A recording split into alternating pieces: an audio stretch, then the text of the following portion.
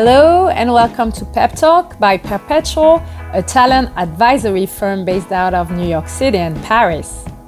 This podcast is all about raw conversation with real people. My name is Irene Chopokov, principal at Perpetual, and I am delighted to welcome today Isolis Coste, the co-founder of Numberly. Welcome, Isolis. Good morning, Irene.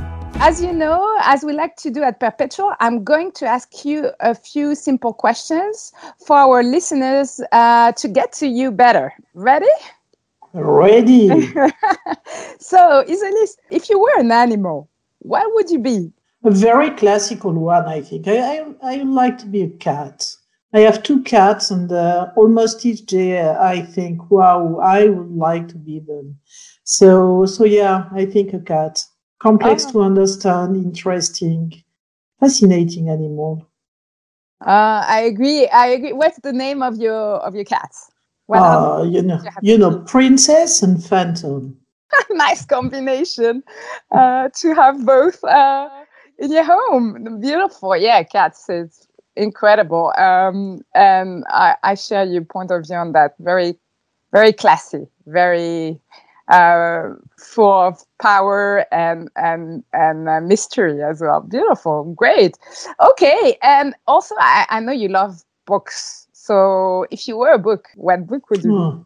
I think that today, because we are November 4th, and it's a special day, I think I would be The Animal Farm of George Orwell, because it's an amazing book, and I think it's useful to read it at least each 5 years. And I do think that Animal Farm is a very interesting tale, because it's a tale about how humans are behaving. And Animal Farm would be my bet.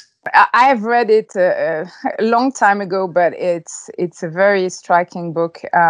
And today, as you said, is a very special day. So interesting read for our listeners. Thank you for that, Isolis. Thank you so much. As you know, this podcast aims to give access to stories we feel inspired to listen to. So, to kick us off, would you mind give us a presentation of yourself, Isolis, and your background? Yeah, sure, with pleasure. I'm first of all, I'm an academic person, so I've been raised in universities, and my first job was really to do research and to teach, and to try to how to say that, but to share my passion and my energy with students at the university. And I've done that between France and the US, especially with John Deaton at Harvard. And so I've had a very, I met internet when I was in the US in 95. And after, I've always been really, it's the only thing that I'm interested in. It's really how to mix mathematics, marketing, and digital. And the best way at the first time was really to be on an academic environment, because at this time nobody was really interested in. And after, quite naturally, I became an entrepreneur, even if I didn't want to be one. So I think it's a journey, and my journey, I've been very lucky in my journey, because I met really inspiring people, and that enabled me to I don't know, to be able to express my thought, my talents. So yeah, an academic background in an entrepreneurial journey. Really, really inspiring. And as I heard, and as you know, we know each other for a while now. I know you've had quite a few life-changing moments. And we could have here already some life-changing moments in the introduction you've just made. But can you tell us what would be yours, and how this has impacted your journey. Because as an entrepreneur, I know you don't really have a distinct life, career on one side, personal life on the other side, and I find that really thrilling. Yeah, it's kind of mixed up. You're right. Yeah, the first moment was definitely the creation of Numberly. The name was Mille Merci at the beginning, but it's a complex name when you're in an international company. It's very French. It's cute, but very French. So very cute.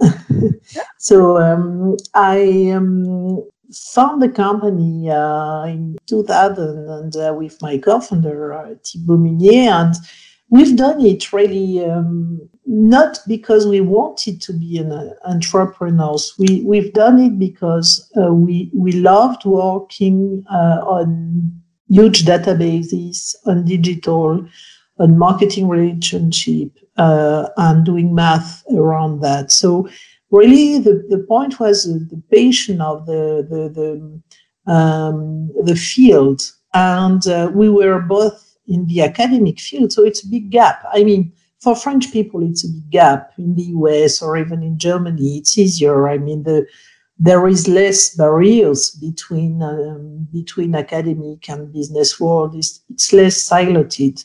But in France, it's kind of a big step, and so we've done that. To be really honest, didn't feel at this time it was a game changer. It was a real life decision, as you said. I didn't feel that, and at the end of the day, it's one. But we've been doing that with a lot of energy, being perhaps a little bit naive on the impact it will have on our lives. My background is really not an entrepreneurial one. My family is not at all in this field, and everybody's in medical or in teaching field, and not at all in digital or all this part. And I'm from a very small part in France, very small country, which is not digital at all. It's very grounded, it's the Aveyron, it's very, very grounded, but not digital at all. So we didn't have the classical right background. So we've done it. Just I think not to have regrets at the beginning. And it's perhaps not a very positive engine, not to have regret, but I do think it's an engine, at least for me. It's very interesting. So what you mean is that you thought there was a gap in the market, or there was a need for something specific, and you wanted to fill this gap and do it, because if you don't do it, you will have regret in the future. Is that what you mean? Right, exactly. Yeah, exactly. And so we didn't. We didn't feel to take a lot of risks at this time, and we didn't feel that the jump or the step between academic and real life, say people, was so huge. So we've done it really, kind of simply, and obviously it has a huge impact on my life, and I have no regret, which was the point at the beginning. And obviously I have no regret at all. It's an amazingly interesting journey. It's a huge amount of energy, but it's also, I think, it was not really a decision. It was a call. It was not intellectual. It was a call, I think.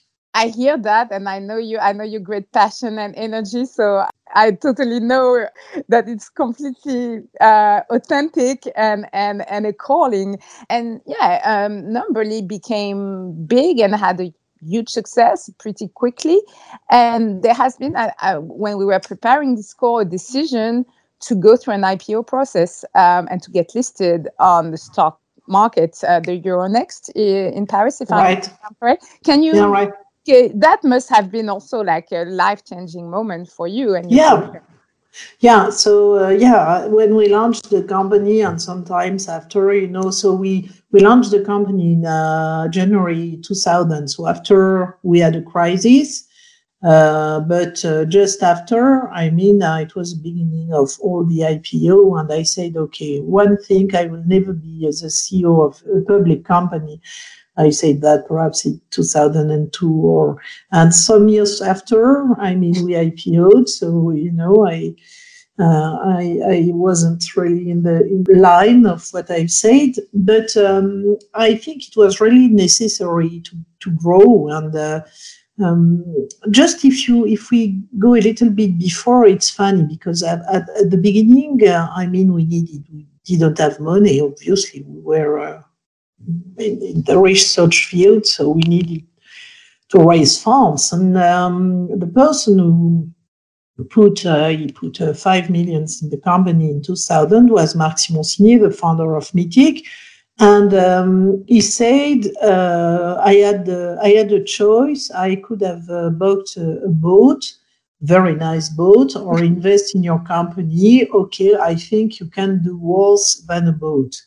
And so we were feeling, very comfortable. It was really a kind of, I don't know. It was very good for our confidence, and because it was difficult to do worse than a boat in terms of return on investment, and so we were really, and I think it was really helpful to us to have this feeling of freedom, because we invested a lot and we invested in research.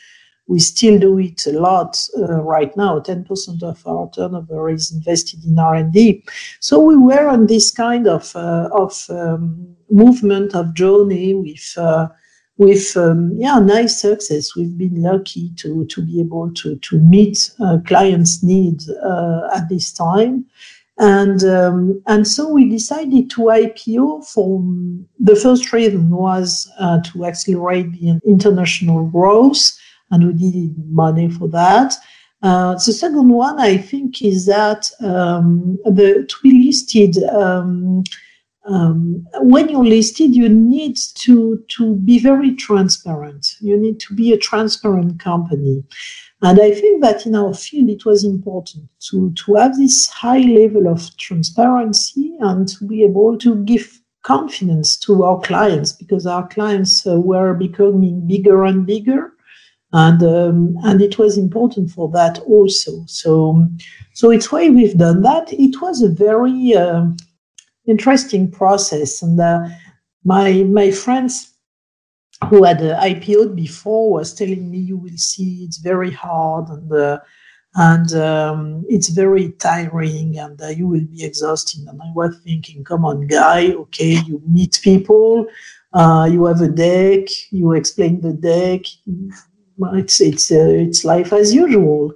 And actually the process is exhausting, because you're presenting the same deck for, I don't know, 100 times, and exactly the same thing, and it goes fast, and you go from one country to another, and it's an interesting moment, because you look at the past, what you've done, you look at the future, what you want to do, and it's a moment. It's really a moment. And I think that in a journey, doing that is interesting. It's very helpful to accelerate, I think. Very, very interesting and impressive from where I sit. Actually, when you started, your name, you said mille merci. For our international audience, it means 1,000 thanks. It's a very cute name. And I know that because you became also so international and you became public, you went to this rebranding process in order for this name, which is really nice, that I still like very much, to be more accessible for an international audience. And I think that at the same time, you decided to move personally with your family to the US. Can you tell us more about these two things that sound related in a bit? Yeah, you're right. So we IPO'd, and we started our international journey, and I think that at some point I needed to accelerate and also perhaps be out of my comfort zone. Europe and France is very comfortable. Was very comfortable at this time for us, and so we said okay. So I went to the US in 2013, and we start to really accelerate the international growth of Numberly. At this time, all countries was named Numberly, and only French market was Mille Merci. But our clients were more and more international companies like Procter or P&G or I don't know, L'Oréal, for example. And so it was complex to deal with these two names. It was really to accelerate that and being in the US and I was in the Silicon Valley and really working a lot with Stanford and really in the middle of the game has been very, very interesting, hard but interesting, and a real accelerator on the international level. Yeah. And so decision to also to move, because you're an entrepreneur, but without disclosing everything, you're also a mom, so you moved your entire family to California. So from Paris to California, that's also a journey. I mean, there are more things for kids to do than going to California. I mean, I have 3 of them, and their vision was not fully aligned on this subject. But it's also a journey, obviously. And as you said, I mean, when you're an entrepreneur, the personal and the professional lives are kind of a little bit mixed, and but today, with all what we're living for everybody, even not entrepreneur people, it's a case. So I think that we are all experiencing this kind of situation now, which is not always easy, but also something you can learn in, and I think is very is interesting also for kids. It's an adventure. Yeah. You mean you of course you're speaking about the new configuration of the lockdown. Right. The remote working. So you've got quite a big team now. How many employees do you have? Where are they based? We are 600, and they're based. We have 8 subsidiaries, so we have obviously people in Paris, but also in the US, Canada, London, Dubai, Tel Aviv, Amsterdam, everywhere, and it's so we are in full remote. If you look at it in an international perspective, actually, it's perhaps the best way to be really one team, even if you're spread all over the world. So it's also a chance for companies like us to really become international and not and very less siloed between countries, because with remote you're all at the same.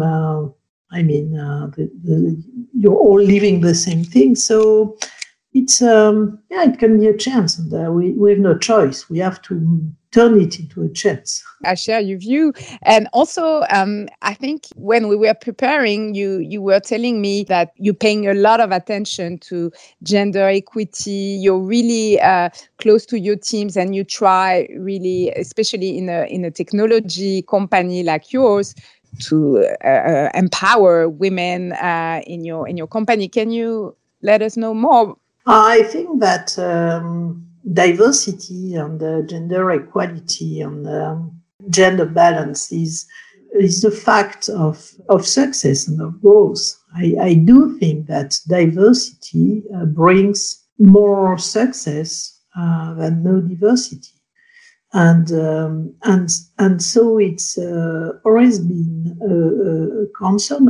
Obviously, the gender diversity, and we work a lot since day one. We are a gender equity by design company, really, and it's important to us. Tomorrow, the jobs that will be created will be a lot in digital. We know that digital impacts our life, and so it's important that women participate to create that and to build that.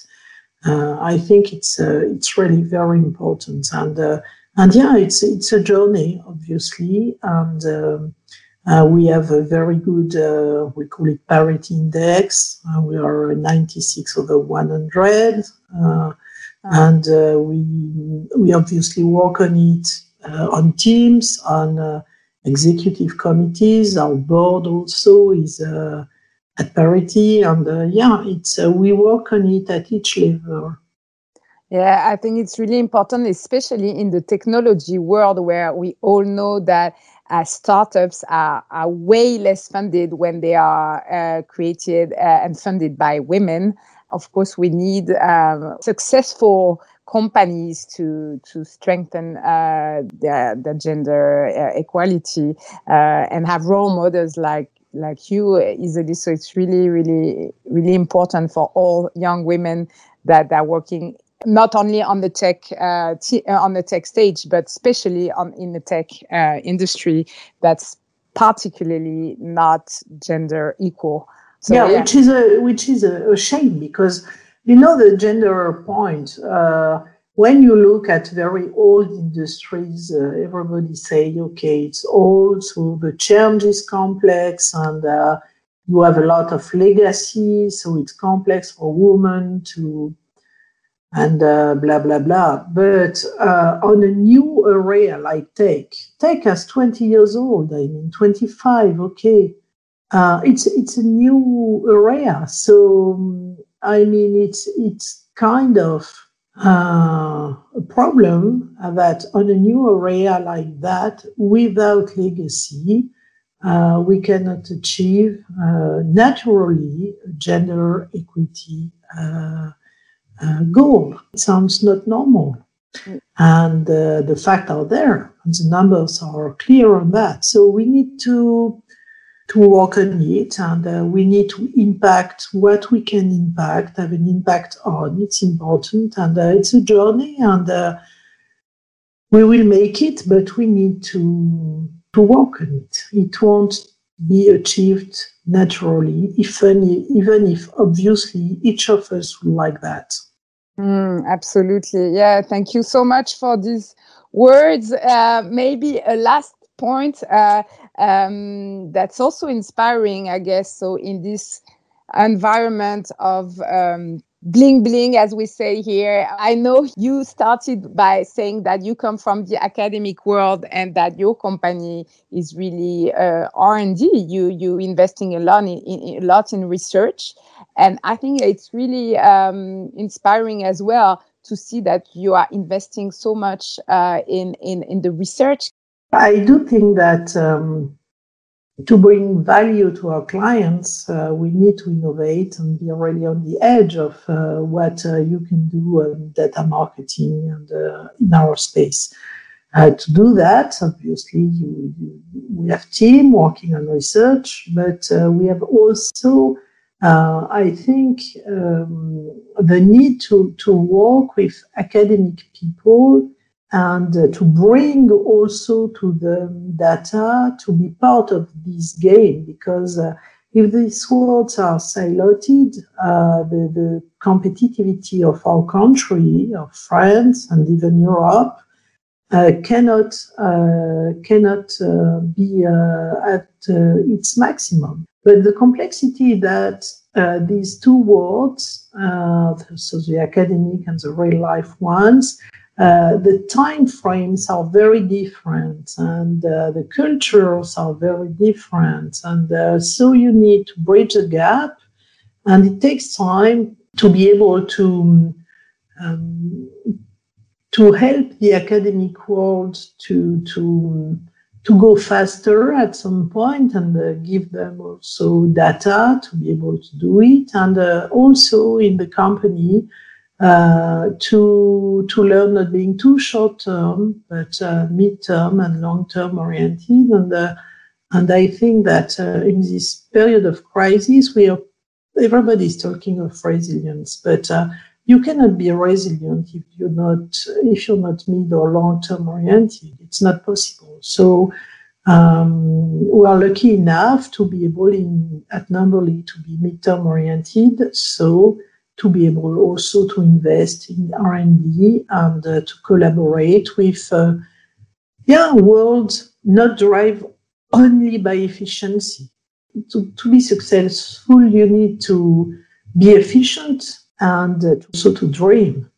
And if you stop to dream, you will never be successful. It's not possible. So academic world is also our dreamy part.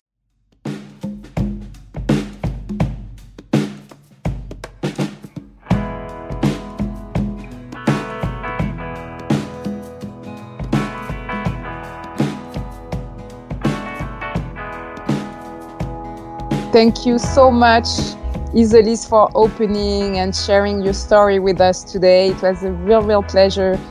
Thank you, Hélène.